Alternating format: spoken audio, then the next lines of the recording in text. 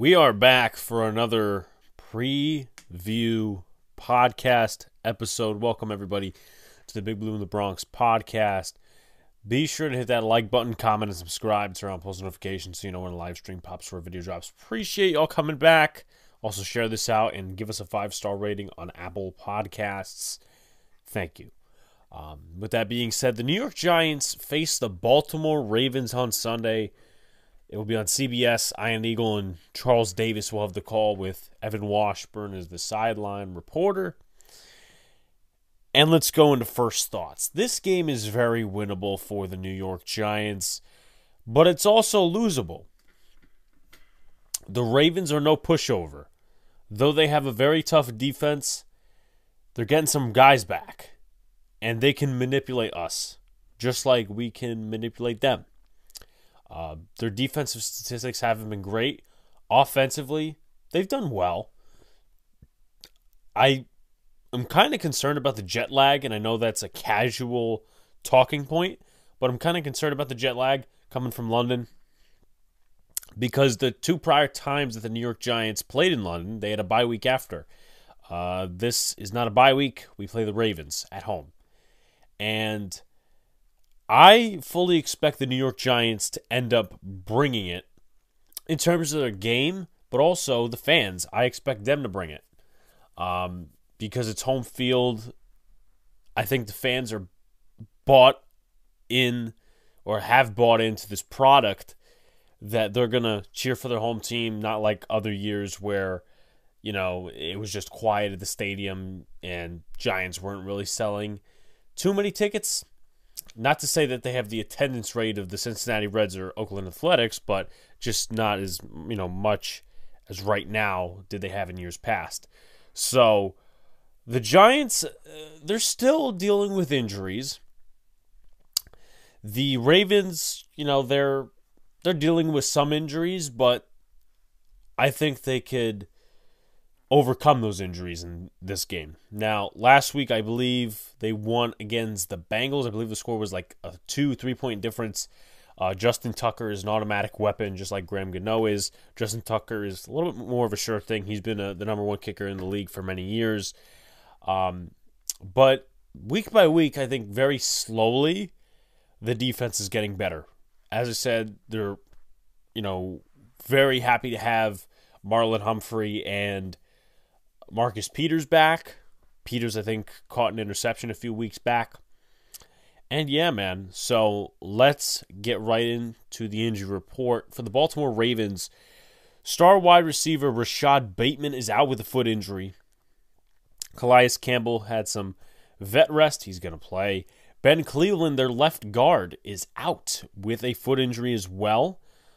Serving his role will be Ben Powers. Justice Hill is out with a hamstring injury. Well, he's actually doubtful, but, I don't see him playing. Justin Houston, this is a big one for the Ravens because of the front four. And, if you want to extend it a little bit, the front seven. He is out with a groin injury. Marcus Peters, rest. He's going to play. Ronnie Stanley's going to play.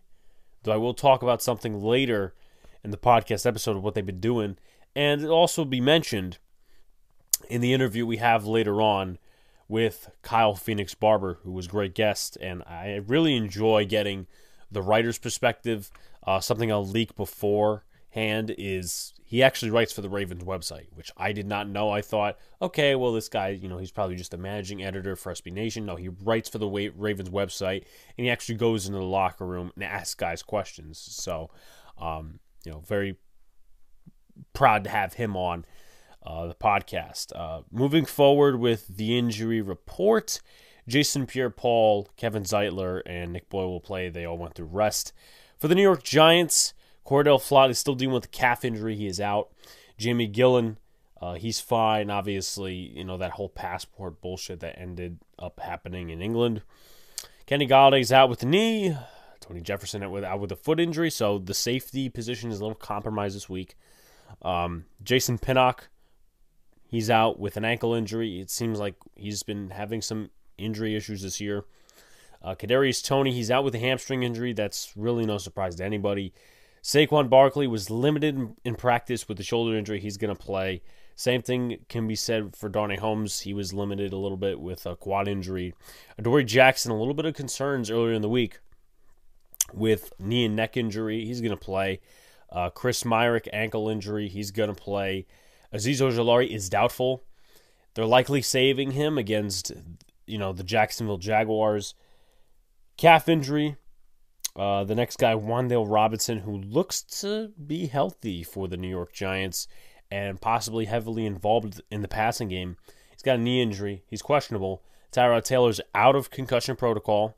Leonard Williams, knee injury. He's questionable. I think he will play. Then again, I said that last week, and he didn't play.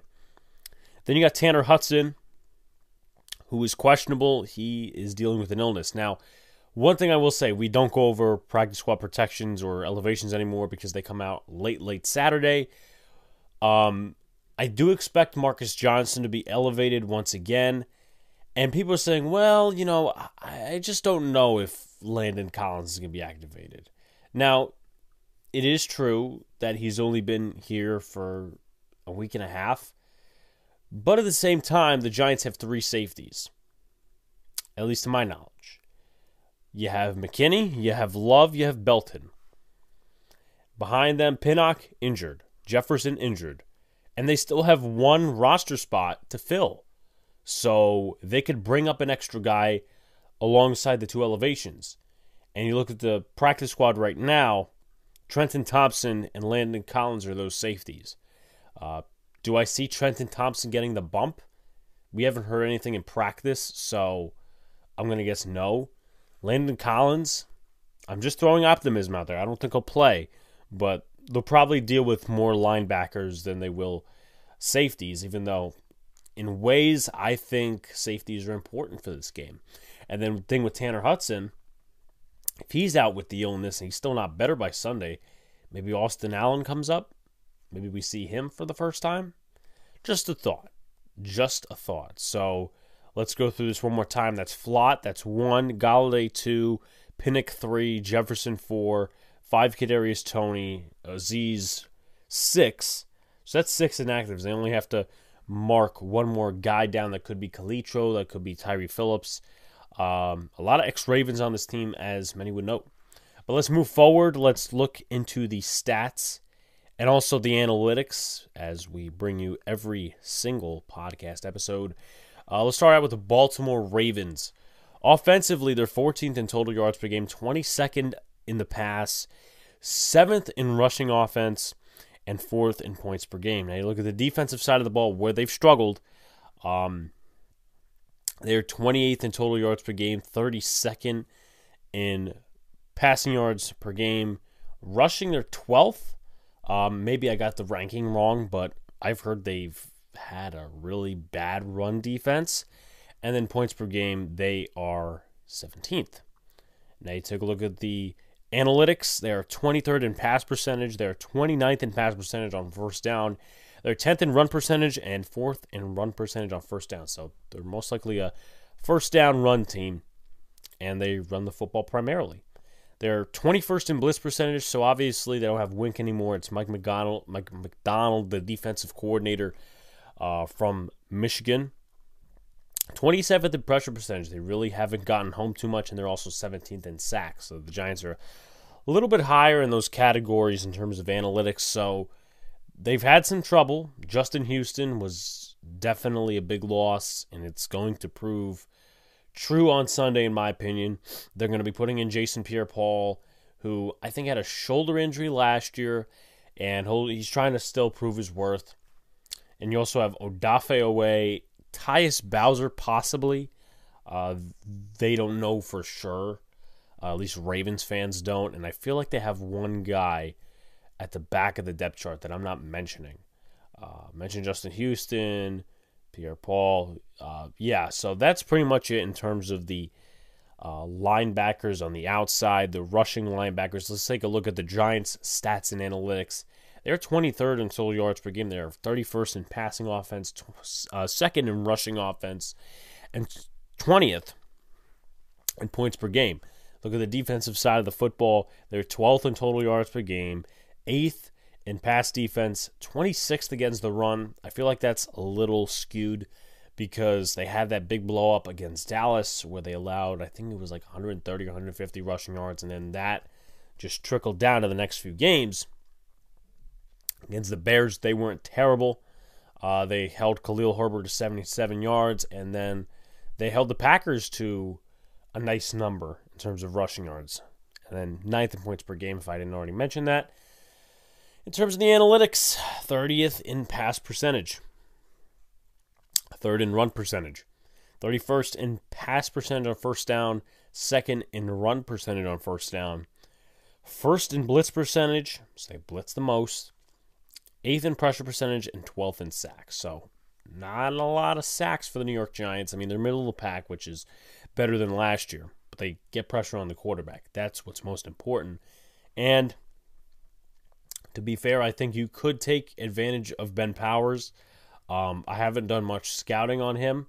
And what I will say is this, and it's going to continue, really lead us into the section of things to look for. Ronnie Stanley has been rotating in and out of the left tackle spot. I think he suffered like an ACL or an Achilles injury about a year and a half ago, and he's still trying to come back from that. It's been load management for him. And they've been putting Patrick McCary, who's a versatile piece. I think he plays center on occasion. He can play guard, I think, and then mostly he plays tackle. But look for him to be in on some drives. Look for it to be Ronnie Stanley. I don't see Daniel Falele being active, but it's quite obvious that Stanley, A, isn't healthy, so you could take advantage of that. And B, well, guess what? Patrick McCary isn't as good as Ronnie Stanley, so once again, take advantage of that if you're the New York Giants. More passing attempts than usual? Maybe, maybe not, because Wan'Dale Robinson is back. I feel like the Ravens are going to be a team now, supposedly, once again, by narrative, they are not a great rushing defense. If that's true, either way, I think they're going to stack the box, because you look at their corners, and their corners are pretty good. I mean, Marlon Humphrey, Marcus Peters. I don't know who they usually put in the slot. I think it's Brandon Stevens. I mean, he's a solid name, but they have a better backfield than we do. And I don't mean backfield in terms of Saquon Barkley and all those guys. I'm talking about corners against wide receivers. Darius Slayton and Wan'Dale Robinson are probably the only threats to them. Marcus Johnson, I mean, he's got some respectable speed. David Sills really has nothing. And I feel like I'm missing a guy, Richie James. I mean, he'll be part of the offense this weekend. But I just don't know if they're going to respect him as much, maybe on 3rd and longs, because if you're a team that is doing film on the Giants and you're playing the Giants, definitely recognize Richie James for 3rd and longs. Maybe Marcus Johnson at some point, but we're still not getting too much respect for the wide receivers we have. What I will say, though, is this, and you could have a two-sided argument. There was a few holding penalties when the Bengals were on offense and the Ravens were on defense last week. The Ravens committed a few defensive backfield holding penalties. Now, someone's going to throw it at me automatically. Well, the Bengals wide receivers are more talented than the Giants wide receivers, which is definitely true. I'm not denying that. But the thing is, we got a few holds going our way in illegal contact penalties last week against the Packers. So it is no doubt in my mind that we can get some. If we have enough speed to get them off their tracks and just get an extra 5 yards with the holding penalty, I mean, those continued drives turn into time. And, if our offense is working well, whether in the pass or in the run, positives stack on positives, and positives could turn into a good outcome. Complicated fronts to confuse Lamar. He's been better against a blitz this year. I think he's got an 80% completion percentage or something higher, maybe even lower than that. But he's done well against the blitz this season. They got a pretty solid offensive line. But with that being said, I think Wink will try to confuse Lamar. He knows the strengths and weaknesses of Lamar, obviously by tape and knowing him from the Baltimore Ravens. And, Lamar probably recognizes a few fronts that Wink has presented, whether it's the last few games or going back in the last few years. So, just something to throw out there. Wan'Dale Robinson, if healthy, to get involved. Yeah, he played 100% of the snaps in week 1 before he got injured. So, tells you that. Outside runs for the running backs and inside runs for Lamar. I don't know who was saying it, but someone was saying along the lines of something inside runs for the Ravens, and they're like, well, they're not getting past that front. And if Leo plays this week, it's going to be a big factor, because if they try to do up-the-middle runs with J.K. Dobbins, and I know I said outside runs for running backs, but if they try to run it up the middle, it's going to be tough, in my opinion, if you have the right guys on that down. Obviously, they pass more than they run in terms of frequencies, but you got Leo, you got Dex. One side, you'll probably have Jihad Ward. The other side is probably Tibbs, and then your two linebackers are probably Jalen Smith and Tay Crowder. And then, once again, based on stuff I watched from 2020 a little bit, even though it's 2020 and offensive philosophies and playbooks change, Lamar was mostly an inside runner. Sometimes they would pull the guards out to block for him, and that's stuff they still probably do. Lamar's just improved as a passer. But if they do run it up the middle with Lamar, I'd be scared. But if you move it to the outside and the Giants don't have the tackling, they don't have the discipline, and they don't have the speed to catch any of those guys, I'm still a little scared. There's not necessarily a feature back in the offense for the Baltimore Ravens. J.K. Dobbins is listed as the quote-unquote number 1. But you also got Kenyon Drake. You also got Mike Davis. Justice Hill's going to be out, so they'll use some backs to their advantage. And Patrick Ricard is probably one of the more known fullback names in the NFL. And final thing for things to look for, Devin Duvernay is a deep threat. A lot of people think this wide receiver core is a pushover. Now, you take a look at the wide receiver core on paper, it's not really that talented. I'm not going to lie to you guys. James Prochet's a name. Demarcus Robinson, Tylan Wallace, Devin Duvernay, and Rashad Bateman. Now, there could be a possibility they take one of the guys off the practice squad for this game. Former New York Giant, who was with us in 2020 on the practice squad a little bit, and also during training camp, Benjamin Victor. So maybe they activate him. I'm not necessarily sure. And then another guy possibly to keep an eye out on is Raleigh Webb. But at the same time, you have 4 tight ends. So, it could kind of even the blow. And Mark Andrews is just elite at the tight end position. We'll get into that in a little bit. But Devin Duvernay is no pushover. He is absolutely no pushover. So I'm just going to tell you guys that.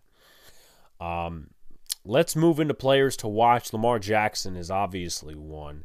Right now, he is the lead rusher for the Baltimore Ravens. Lamar Jackson in the passing game, he's got a completion percentage around 64. Over 1,000 yards passing, about 7.2 yards per throw. 12 touchdowns, 5 interceptions, and 9 sacks. Not too many picks, but at the same time, hey, listen, maybe we can exploit that somehow, or just put it in our benefit, whatever. He's also got a 97.9 passer rating. Take a look at the running game for Lamar Jackson. He's got 49 carries this season, which is the most of any back or anyone in that backfield running the football. But then again, some of them could be QB scrambles. At the same time, it's just a wide distance between J.K. Dobbins, almost 20, J.K. Dobbins and Lamar Jackson. So 49 carries, 374 yards, 2 touchdowns, 7.6 yards per carry, and he's got 1 fumble on the year, but that's he didn't lose it, so that's good for them. Next guy I move on to is Mark Andrews. I know I'm not going over a guy like J.K. Dobbins. He doesn't scare me too much. He's coming off injury, so there's a couple of names to keep an eye on in terms of that backfield. But I'm going to go to Mark Andrews next. I mean, he's an all-pro tight end, Pro Bowl tight end.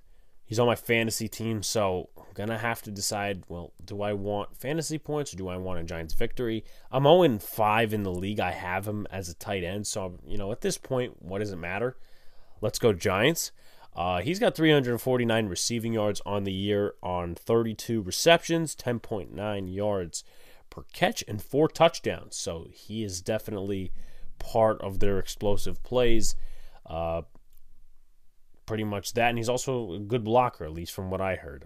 Josh Oliver is another name to keep an eye on in terms of if you want to learn more about their running system and all that stuff, because he, I believe by PFF's numbers, is one of the top blocking tight ends, which I'm kind of shocked in a little bit because he was a name that not many people recognize. I mean, he's a big boy, 259. Well, not necessarily because Kelvin Benjamin was 243. I don't know. Anyway, he was with the Jags originally, and then he was actually traded for a 7th-round pick in 2021. It seems to be working out anyway. Next player to look at, Rashad Bateman we're not going to do because he's not going to be healthy. Devin Duvernay, I told you guys he is no pushover. So far in 5 games, he's got 17 receptions. He only has a difference between targets and receptions of 3, so that's not bad. He catches most of the passes that come his way. 226 yards, 3 touchdowns. His longest reception is 26 yards, but he's a pretty good receiver in that offense, so he is no pushover like I mentioned earlier. Move on to the next guy that I want to watch in this game, Ronnie Stanley. And I told you guys, well, when he's healthy, he is a Pro Bowl All-Pro tackle. He hasn't been healthy in about 2 years, so whatever he fucks up on when he's in, take advantage of it. Watch the film. I mean, there's stuff to put on film, obviously, from last week. They kept rotating him in and out with Patrick McCarry, but take advantage of the fact that they're going to have 2 different left tackles. And they're also going to have a different left guard. Now, last week I think they played without Ben Cleveland, but still, is the cohesion there? It's going to be something to think about, definitely. Tyler Linderbaum, he's not overly wowing by PFF standards. Now, obviously that's PFF, but he has yet to allow a sack this year. And let's see, Bills, they've got some pretty good interior defensive linemen. They haven't played the Steelers yet. The Bengals, they have some solid pieces, not too great. I mean, they lost DJ Reader. Let's see. BJ Hill, he's all right, but I don't think he's played a guy like Dexter Lawrence yet. Now, Dexter Lawrence, probably going to get double-teamed a few times, but if Leo is active, that should spice up things for the offensive line. And I'm definitely waiting to see, once again, if he gives up his first sack against the Giants, or, does he wait a week? Does he wait a few weeks? Giants not take advantage of him? I don't know. So 2 more guys I like to put on the list. I'll actually go over one guy in just a second as well. In terms of defense, Marlon Humphrey and Marcus Peters. Marlon Humphrey this season has given up a completion percentage of 62.1. He's already allowed 18 completions on 29 targets. He has 2 interceptions, though, so pretty ball-hawking secondary. Only a passer rating of 56.7, which isn't terrible. And also, he's allowed 1 touchdown. So 2 interceptions, that's better than the 1 touchdown, and it kind of cancels it out to a certain degree. So he's been a pretty good corner the last few years, and he's still sticking with it, even though he's suffered some injuries along the way. You look at Marcus Peters this season, he's allowed a completion percentage of 57.1, 16 completions on 28 targets, 1 interception, 2 touchdowns. So, you could look at his canceling out or whatever. 92.3 passer rating. Overall, this is a pretty good secondary when you look at the corners. Kyle Hamilton is also a name to watch on defense as well. Obviously, we're not going to be seeing Justin Houston this week, thank God. And then the one guy I want to go over next is Calais Campbell, who, let's see, he kind of did have some impact for the Ravens when they played us in 2020, but he also had some impact when we played the Jags in 2018 when Eric Flowers was the right tackle. He caused some havoc. I think he had 1 or 2 sacks that day, a few quarterback hits. But Calais Campbell this season, 1 sack, 13 tackles, a tackle for a loss, and 4 quarterback hits. He's got to be somewhere in his late 30s. I'm going to look that up right now. He is 36 years old, so he's still putting on a show. He might be considered as a Hall of Famer for the stats he's putting up, but we'll see. I don't know. I'm not going to make that judgment. It was just something I was throwing out there, of course. Now you take a look at questions to answer. Then we'll go to Keys to Win, the prediction, the score prediction, and then the interview with Kyle Phoenix Barber of Baltimore Beatdown. So questions to answer, will Landon Collins play his first game back as a Giant? A lot of people are saying no, but one thing, once again, to throw optimism out there, is the fact that we only have, 3 safeties. Belton, McKinney, Love. And I know, once again, there's probably going to be more of a focus towards these linebackers, but you're telling me Landon Collins, whether he's caught up to the scheme or not, I think he'd be a pretty good factor in this game. Now, could he be a spy for Lamar Jackson? Probably not. You need somebody with a little more speed. But it doesn't really put pressure on guys like Tay Crowder and Micah McFadden because, they will get the reps. There's no doubt about that. But they're going to be put in some pretty spicy positions. Just going to say that. So I don't think so. Maybe they wait another week for Jacksonville against Etienne and James Robinson. We'll see. Will Leo be back to team up with D-Law to add some push in the interior? I think he will be back, and I have confidence saying that. I don't really see why not. He has a brace on his knee. He's got the MCL. I think it was a sprained MCL. We've had a lot of that this season. Also, prayers out to DJ Davison. He tore his ACL, so he's done for the year. I think that's the 3rd knee injury to happen to the Giants draft class. McKeithen, Beavers, and Davidson. So, not very good. All 5th, 6th round picks. Those are quality depth guys, despite what some people think. But I think Leo will be back, and I think he's going to need to show up. Now, obviously, there will be some tempered expectations because he is coming back from an injury. But you still expect some production to an extent. Can the Giants put up points against a struggling pass defense despite a lack of weapons? As I mentioned earlier, this pass defense, in my opinion, is getting better and better and better. They've had some issues with injuries over the last few years, and they're just going to have to find holes, in my opinion. Whether they're playing man, they're playing zone. Marcus Peters, once again, and Marlon Humphrey, 2 guys you have to respect on the defense. And when you look at us, who do you respect? Darius Slayton, that's about it. But you will play with Marcus Johnson. You will play with Wan'Dale Robinson. You will play with Richie James. But you only really respect a guy like Darius Slayton. So, we'll see. We'll see. I think the Giants will need it this game because if they give a lot of rushing yards to Lamar and the offense, the Giants will need to kick their offense in the ass and put some points on the field. Can the Giants' O-line have back-to-back good performances in pass protection? I want to say this before we go into the whole question. I saw the, infamous question-answer thing with Bobby Johnson about Evan Neal's pass sets and the fact that, they are being more aggressive and not vertical. I'm in the middle. I'm really more leaning towards negative, and I know you can't really focus on the negatives with this team, but it feels like we've seen this before with, square pegs and round holes, or round holes and square pegs, or any of that bullshit. I didn't get Joe Judge vibes off of him, but this isn't the first time within the last few years we've had an offensive line coach, and this is just speculation. We've had offensive line coaches overall, try to maximize the scheme instead of maximizing the players and their strengths. It's very clear that Evan Neal is struggling. And listen, he's going to struggle whatever, right? I mean, he's still going to be beat by defenders when he does vertical pass sets, when he does more aggressive pass sets. He's obviously going to be beat by defenders. It's a no-win situation, especially when you're first year in the league.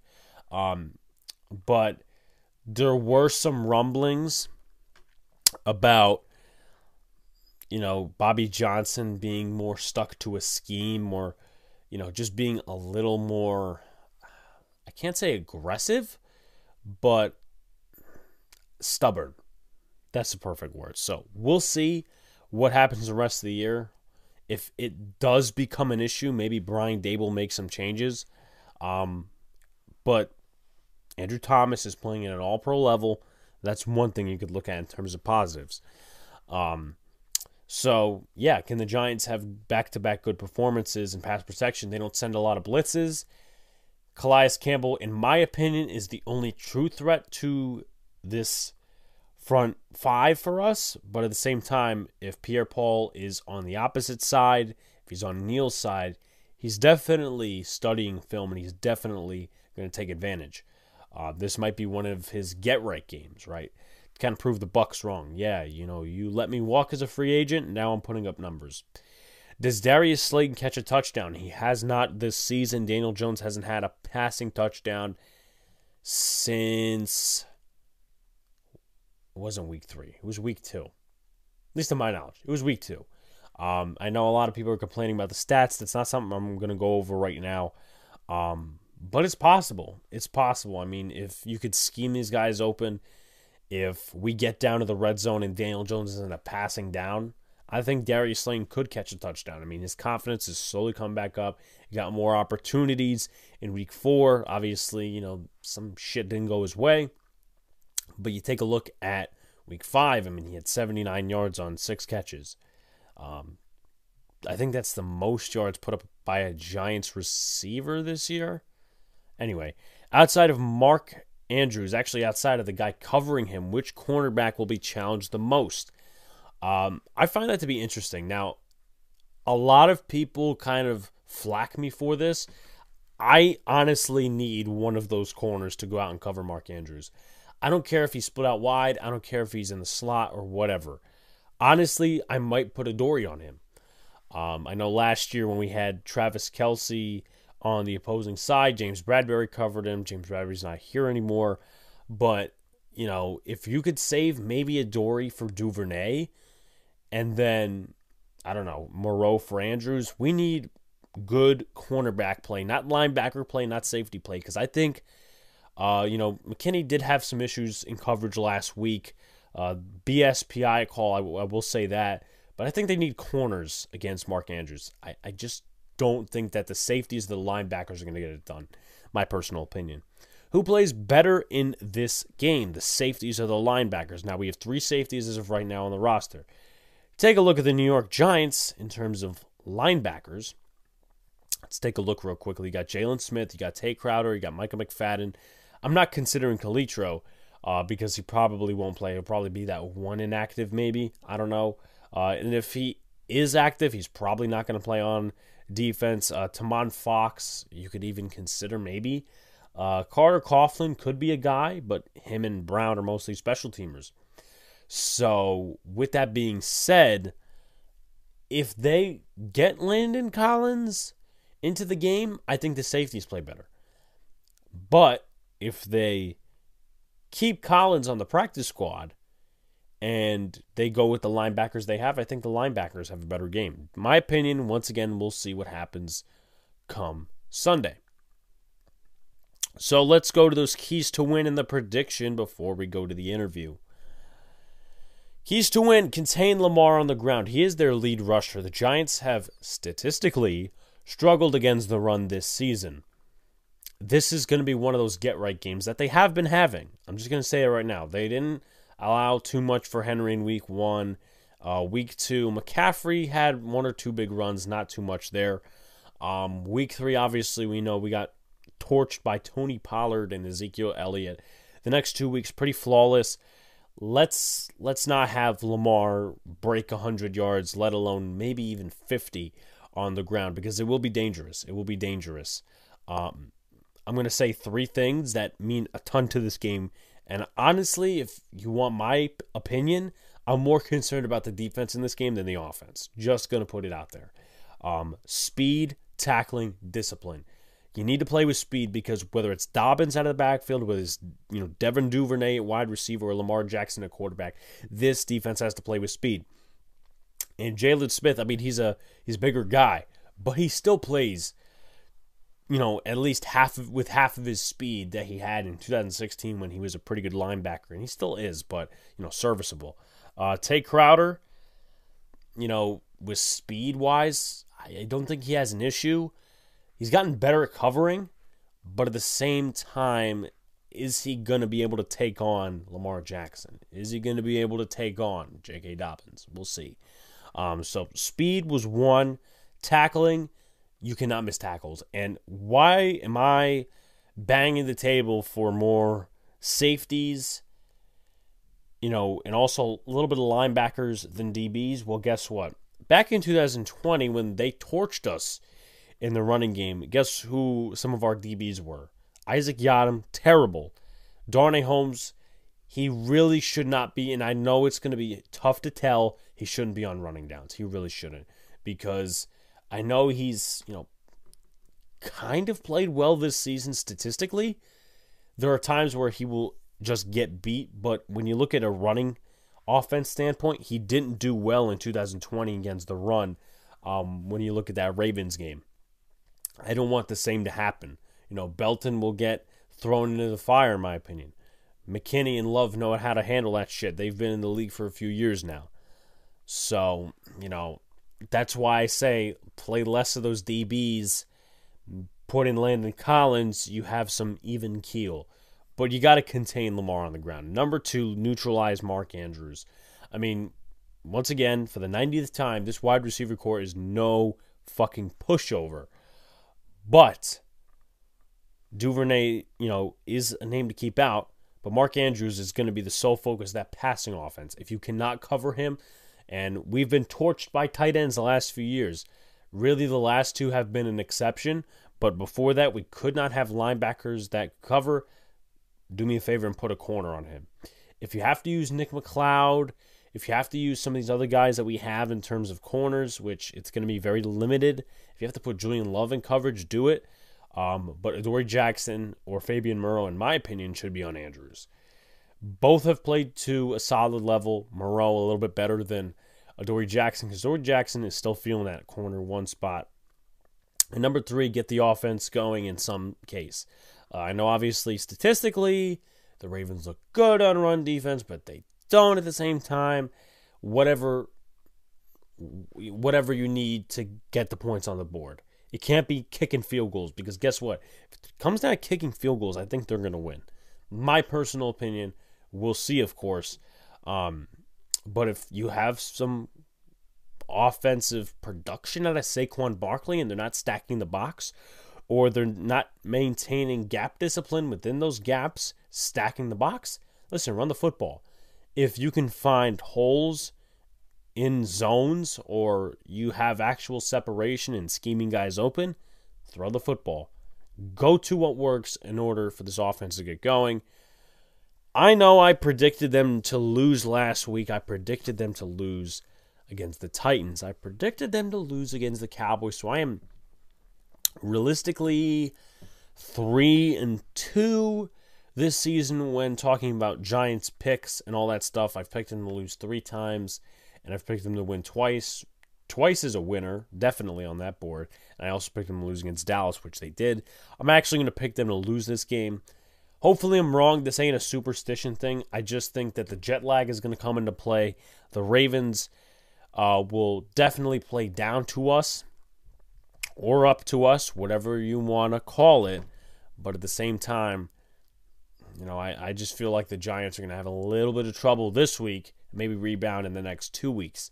The Ravens are no pushover. They're a 3-2 ball club, and they're looking for a rebound.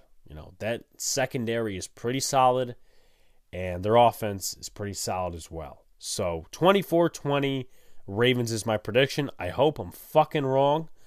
Now let's go to the interview with KPB as I list on the graphic. His name is Kyle Phoenix Barber from BaltimoreRavens.com and also Baltimore Beatdown, SB Nation's site for the Baltimore Ravens. All right, so we are now here with Kyle Phoenix Barber from Baltimore Beatdown, the SB Nation site that covers the Baltimore Ravens. Kyle, how are you? How do you feel coming into this game? I feel confident. I'm confident in the Ravens to be able to take care of business. But a lot has been asked about whether or not the Ravens should be the favorite or the 4-1 Giants should be the favorite. But I think the Ravens are well equipped to compete with this team. But I wouldn't be shocked or surprised if the Ravens were to lose this game because they are going up against a good offense, with a lot of talent. And then the defense has been aggressive and successful and have, as I mentioned, taken care of business. They're 4-1. Definitely. And just one question right off the bat. Does it seem like Baltimore is missing Wink Martindale? I wouldn't necessarily say that they're missing Wink Martindale. They've had their struggles, and I'm not going to say that, you blow a 21-point lead, you blow a 17-point lead 2 weeks later.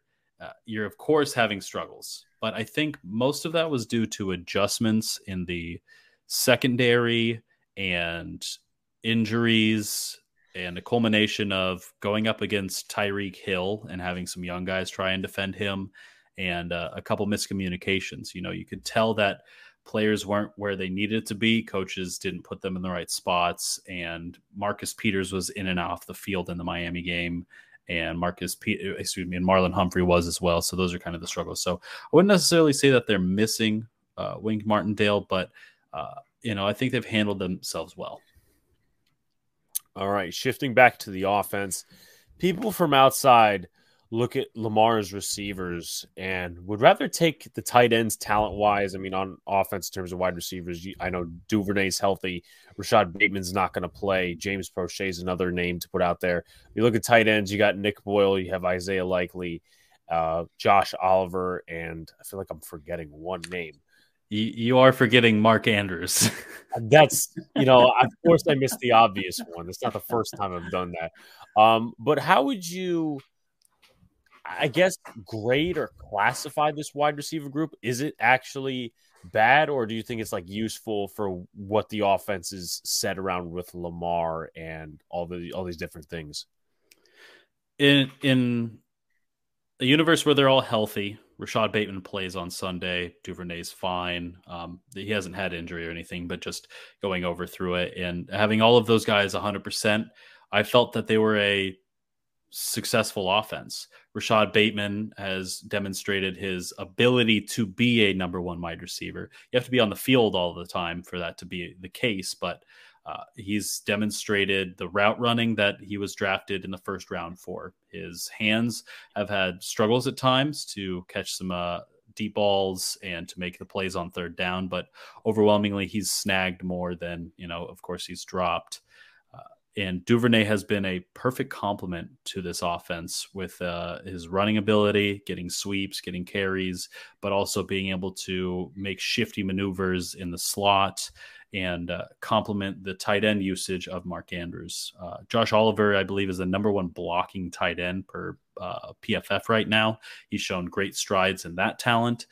We haven't seen enough out of Isaiah Likely necessarily to qualify him as what we saw in the preseason and during training camp. I didn't want to hop on the hype train too much, but I had to write about him just about every day during training camp, because I was watching it with my own eyes, what he was doing to this Ravens secondary and making plays. And we saw him in the preseason catch, I believe it was 7 passes for 100 yards and a touchdown, and it was all in one drive. So overall, I think the wide receivers, though, to get back to the original question, I think they're a talented group. They were young and unproven, and so that led to a lot of the questions. But overall, I think that, when all of them are healthy, when Rashad Bateman's back on the football field, I think that they are a successful NFL caliber wide receiver unit. And would you say some of those issues with the health kind of impact. Now, obviously the functioning of the offense, but I've heard from Ravens fans and maybe some outsider casuals as well that, oh, Greg Roman should be fired. I mean, it seems right now your offense has taken a little bit of a step up. I mean, what are your thoughts on that? Yeah, the offense certainly has. Week 1, week 2, they were struggling in the run game, and we asked Greg Roman about that, and he said, we're just missing a couple things here and there. There's some blocks that need to be made. There's some adjustments that need to be made.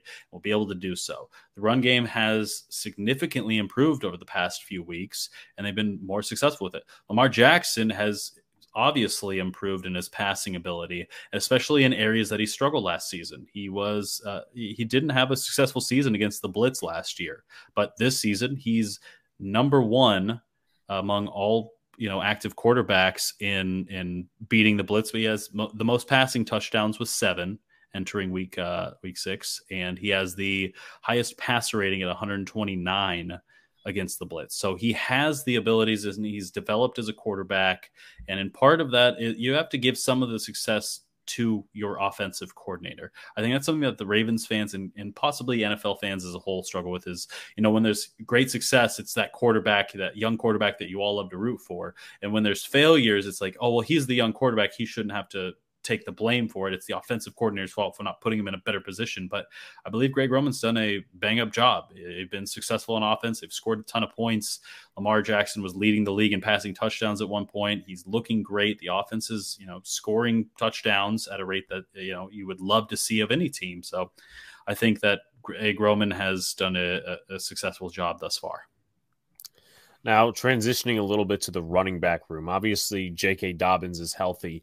How does he look coming off injury, and what's the status of the running back room in terms of usage? I know Justice Hill is doubtful for this week. Maybe detail some other running backs that are in that room as well. I know Kenyon Drake is also one of the names back there. J.K. Dobbins is expected to be the quote-unquote featured back, but that's not a big title in Greg Roman's offense or in the Ravens offense per se. Dobbins let it be known on media availability on Thursday that he's never had 15 carries, more than 15 carries in an NFL game in his career. And he wants to be fed the ball more. He wants more carries. He wants to make more plays. And, it feels like there's a little bit of frustration there that, the Ravens are still reining him in. They don't want to let him loose. They don't want to have too high of a usage after him coming off of a significant knee injury. And they have other running backs behind him in Kenyon Drake and Mike Davis, Justice Hill before he suffered the hamstring injury, though he did return to practice, I believe, today. It might have been, yesterday he returned to practice, and but he is doubtful for the game tomorrow. So, on Sunday. But I think Kenyon Drake was entrusted. He was entrusted with the final drive against the Cincinnati Bengals. So I think he's definitely an option there for the Ravens if they don't want to feature exclusively J.K. Dobbins, which I don't suspect on Sunday. Now, staying along the injury topic, how is Ronnie Stanley looking coming off of injury? I know he's been suffering through some injuries over the last few years. And last week, I feel like if I'm not mistaken, I was watching heavily Sunday Night Football. They did replace him at some point. Was that just load management? Yeah, it's been load management. They had him on for a series, then they took him off. Then they had him on for a series, then they took him off for 2 series. And he wasn't out there for the final series as well. And then he had the day off on Wednesday after practice, which I thought was a little bit peculiar because the game on Sunday, then they don't practice on Monday, or, they do film on Monday and then the day's off on Tuesday and then they go back to practice Wednesday. But he still needed another day off on that. So that's a little bit concerning just with how much of a load management that they're dealing with Stanley, but I suspect he'll play in this game, and we're probably going to see him on and off for a couple series and rotated through. They like Patrick McCary and his versatility and being able to come in like that, and they want to be able to get Stanley worked into a full game per se. Now, I'm just looking at your offensive line, of course, in terms of the roster. If I'm not mistaken, Ben Cleveland is not good to go this week, or is he going to go? Ben Cleveland won't be playing in this game. He's dealing with an ankle injury, and he did not practice at all this week. He has already been ruled out. So it's likely going to be who at left guard? Ben Powers? Ben Powers, he's been the starter throughout this entire season as well. He's done a really successful job as well. He won the starting job coming into training camp. He was kind of the favorite, and he didn't let anybody else get close regarding that. He performed well, and he's looking rather impressive in the run game. He's been on polling plays, and he'll slide across the formation, and he'll be able to make plays happen and free up the running backs to get into the second level. I've seen him go after a defensive lineman and then get to the second level and put a hat on a linebacker, which is rather impressive. And he showed a lot of growth as a player over the years. I just realized that the last few guards, at least left guards, that be, but also maybe even right if they played. A lot of them for you guys have been named Ben. Ben Bredesen, Ben Powers, Ben Cleveland. Just something I picked up on. Now, you were saying? It's been entertaining, and then they also drafted Ben Mason, so there was just so many Bens all at one time. It was fun to be able to check those off on when you're taking attendance. You're like Ben Cleveland, Ben Bredesen, Ben Mason, it's Ben Powers. It's been fun. Now, obviously, you were talking about Patrick McCary probably playing left tackle when Stanley comes out. Has Daniel Faalele seen any action? I mean, what's the status on him? I know that a lot of Giant fans were obviously scouting him during the offseason and the look for a tackle. I mean, obviously, we got Evan Neal now, but obviously there were concerns with Faalele's weight, and his mobility. What's the status on him in terms of his development? He's done a significantly impressive job. He came into rookie mini camp and then mandatory camp, and he looked a little bit too heavy for himself and to operate at an NFL speed level. He was struggling with his conditioning. We saw him, taking a knee on the sidelines during when special teams would come on, and he would just be slow to get up. And then when they were doing offensive versus defensive reps, when they were doing some game install early in mandatory mini camp, he wasn't able to go at times because he was just so gassed and so tired. And many were wondering how he would fare against the conditioning test. The Ravens conditioning test is infamous. Players from around the league comment on it when they go there or when they leave, that they're thankful they no longer have to take the Ravens conditioning test. Or when they come into the Ravens as free agents, they're like, what is this? Why is this so hard? Because the Ravens have theirs pretty ramped up. And many were very concerned that he wouldn't be able to pass that conditioning test. But Daniel Faalele decided to stay at the Ravens facilities after mandatory minicamp ended and work with the special team, with their strength and conditioning staff, and get into shape and be able to pass the conditioning test and be on the field and be an asset to this team. And that was a big decision by him that showed a lot of maturity, and he got himself into shape. He didn't miss a single practice due to the conditioning test. Ben Cleveland struggled with it 4 times. He was the only Raven this season that kind of had struggles. There's typically 1 or 2 guys that miss like 1 day of practice because they failed it, and you can only take it 1 time per day. And it's a little bit of it's a challenging test. But Faalele has seen action. He came in as the 4th string left tackle after Juwan James suffered an Achilles injury in week 1. Then they had Patrick McCary there, and they were still missing Ronnie Stanley. So Faalele came in and played as a 4th string left tackle, and he looked pretty solid. He's just so big and strong. And but the Ravens did kind of scheme around him when he had to go in at left tackle. They had Patrick Ricard or a running back always chip blocking. They had some tight ends doing some chip blocking and just helping him out. And he has a long way to go in his development, but he looks he has all the makings of an NFL caliber tackle. I assume that would be at right tackle, but he showed a lot of fight at left tackle, a position that he didn't play a single snap in college at. Interesting to hear, of course. Now, shifting to the defensive side of the football, aside from Justin Houston, and Justin Houston's not playing this week, so it's going to be JPP, Odafe Oweh, and some of the other guys you have on that front 7, and also Calais Campbell on the defensive line. Is there anything to if I was a Giants fan, well, I am a Giants fan, but if I was a coach or whatever, is there anything I should game plan for besides Campbell and Houston if healthy in that front seven? Right. Well, Houston was ruled out today. That was a little bit earlier. So they're going up against Jason Pierre-Paul, Odafe Owe, and possibly Tyus Bowser. We won't know that until 90 minutes before when the inactives list is released prior to the game. You have a really good rushing offense here in combination, of course, with Saquon Barkley, but I believe Daniel Jones has been rather successful running the football and making plays with his legs. So you have your strength in that offense, and you're going up against a Ravens defense that's struggling against the run. So game planning is certainly to be focused around the defensive line and where you can find your mismatches. The Ravens lost Michael Pierce, defensive tackle, to a season-ending injury. He had a biceps tear, and so that was their biggest run stopper, who also had some pass rush ability. The Ravens have at times demonstrated a lot of talent in stopping the run. They're infamous for being a big, tough, hard-nosed defense, and they got a good front seven, but we haven't seen it a whole lot.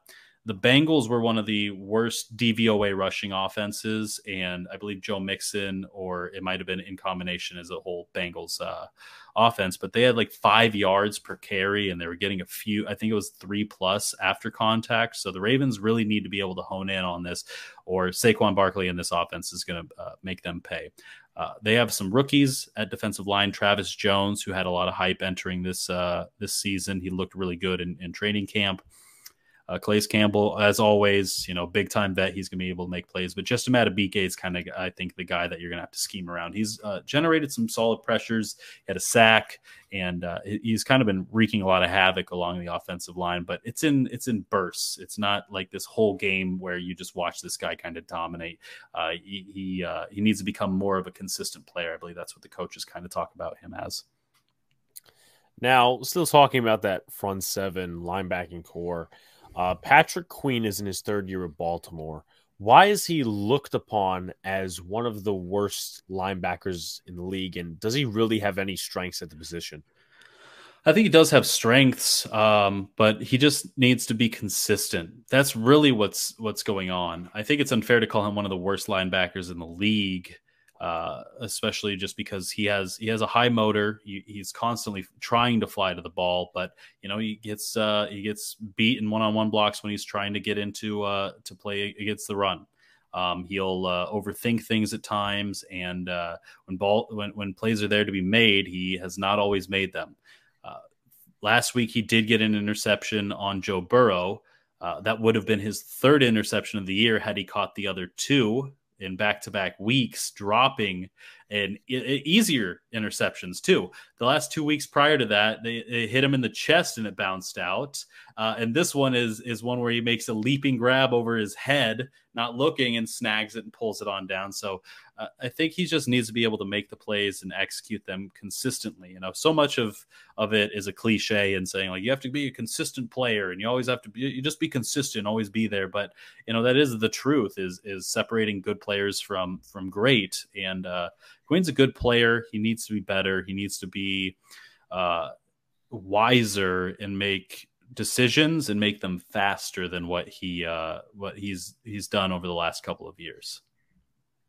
So moving into game prep and all that sort of stuff going into Sunday, who are two X factors for the Ravens, one on offense and one on defense?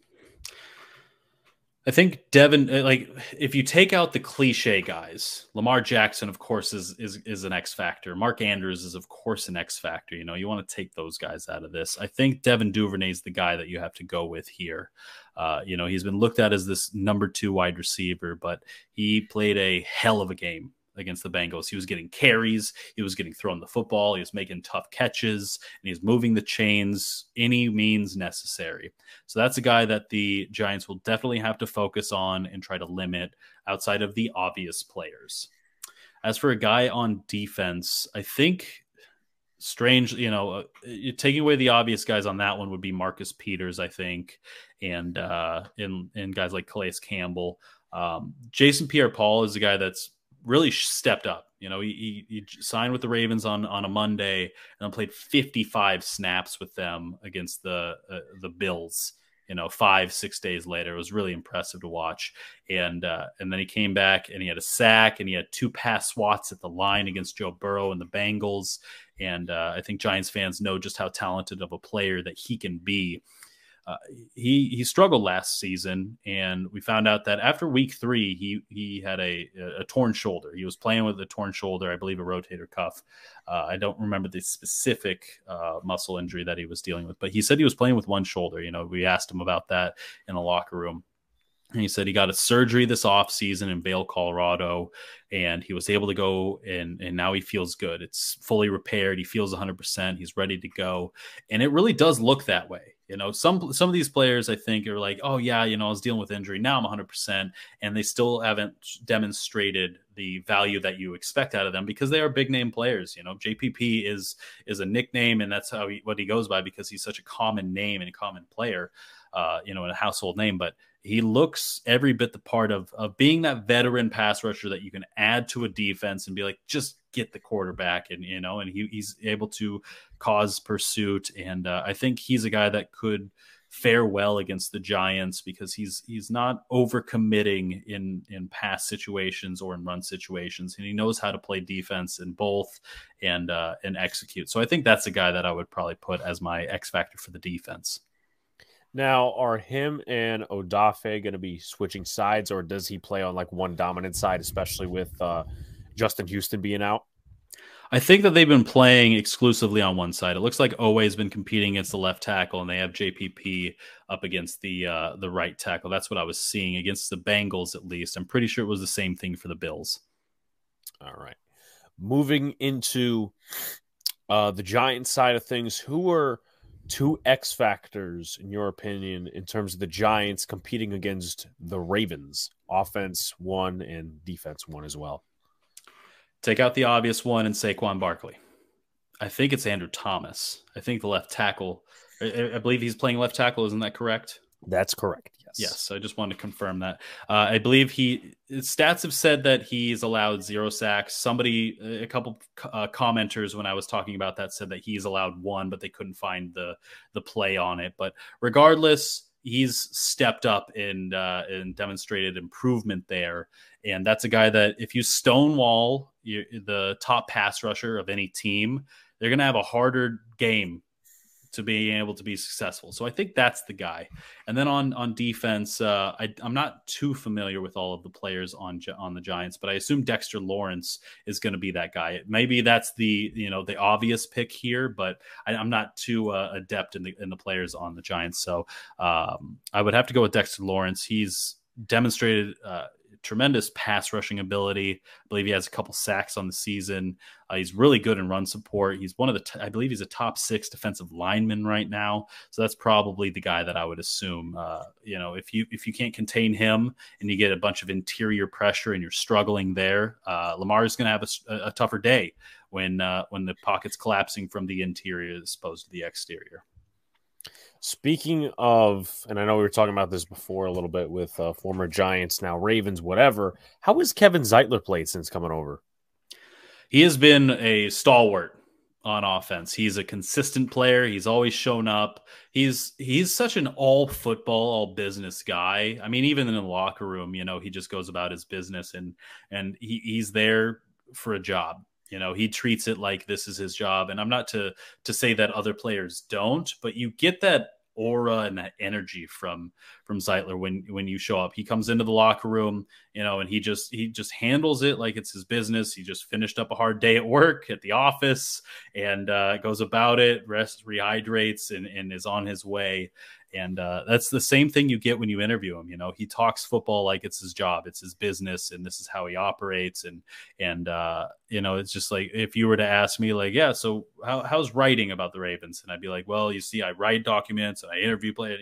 He talks about it with bullet points of exactly what his tasks are, how he can improve them, what they need to do, and he's everything that you would hope for in a veteran offensive lineman that's replacing Marshall Yonda at that right guard spot after he retired. And final question, do you think the Ravens will take this one against the Giants? I do believe that they're well equipped to win this game. I have them as my favorite. I took them as my pick for the Baltimore beatdown pick'em. I think that it makes sense that this is a team that they're capable of winning. But as I said, I would not be shocked or surprised if the Giants were able to win this game. They have a favorable matchup in their rushing offense against a Ravens defense that struggled against run, to defend against the run. So this is a game where the Ravens need to test their mettle and put up a formidable fight against a talented rushing offense and a talented offense nonetheless, and a team that's 4-1. You don't stumble into 4-1 in this league. Wins are too hard to come by. And I think that overall, though, the Ravens have started to trend upward. They're getting healthy guys back. You're getting Ronnie Stanley, J.K. Dobbins, Marcus Peters, Tyce Bowser, David Ajabo. Like, you're getting all of these guys back, and they're starters. It's not like they lost a bunch of depth pieces. They lost a bunch of all-pro starters, and that's where the value of this team comes in at. And overall, I think that that's just a little bit overwhelming for a Giants roster that doesn't quite have the horses to run with them. Yeah, definitely. So, Kyle, it was a great discussion. Where can people find you and your work? Absolutely. You can find me on Twitter at Kyle P. Barber. I write for BaltimoreRavens.com. You can see me in my post-game editions on Late for Work, so BaltimoreRavens.com. And I am the managing editor of Baltimore Beatdown, so you can find all of my work and my wonderful staff's work there. Definitely check all that out because I have some great writers on staff.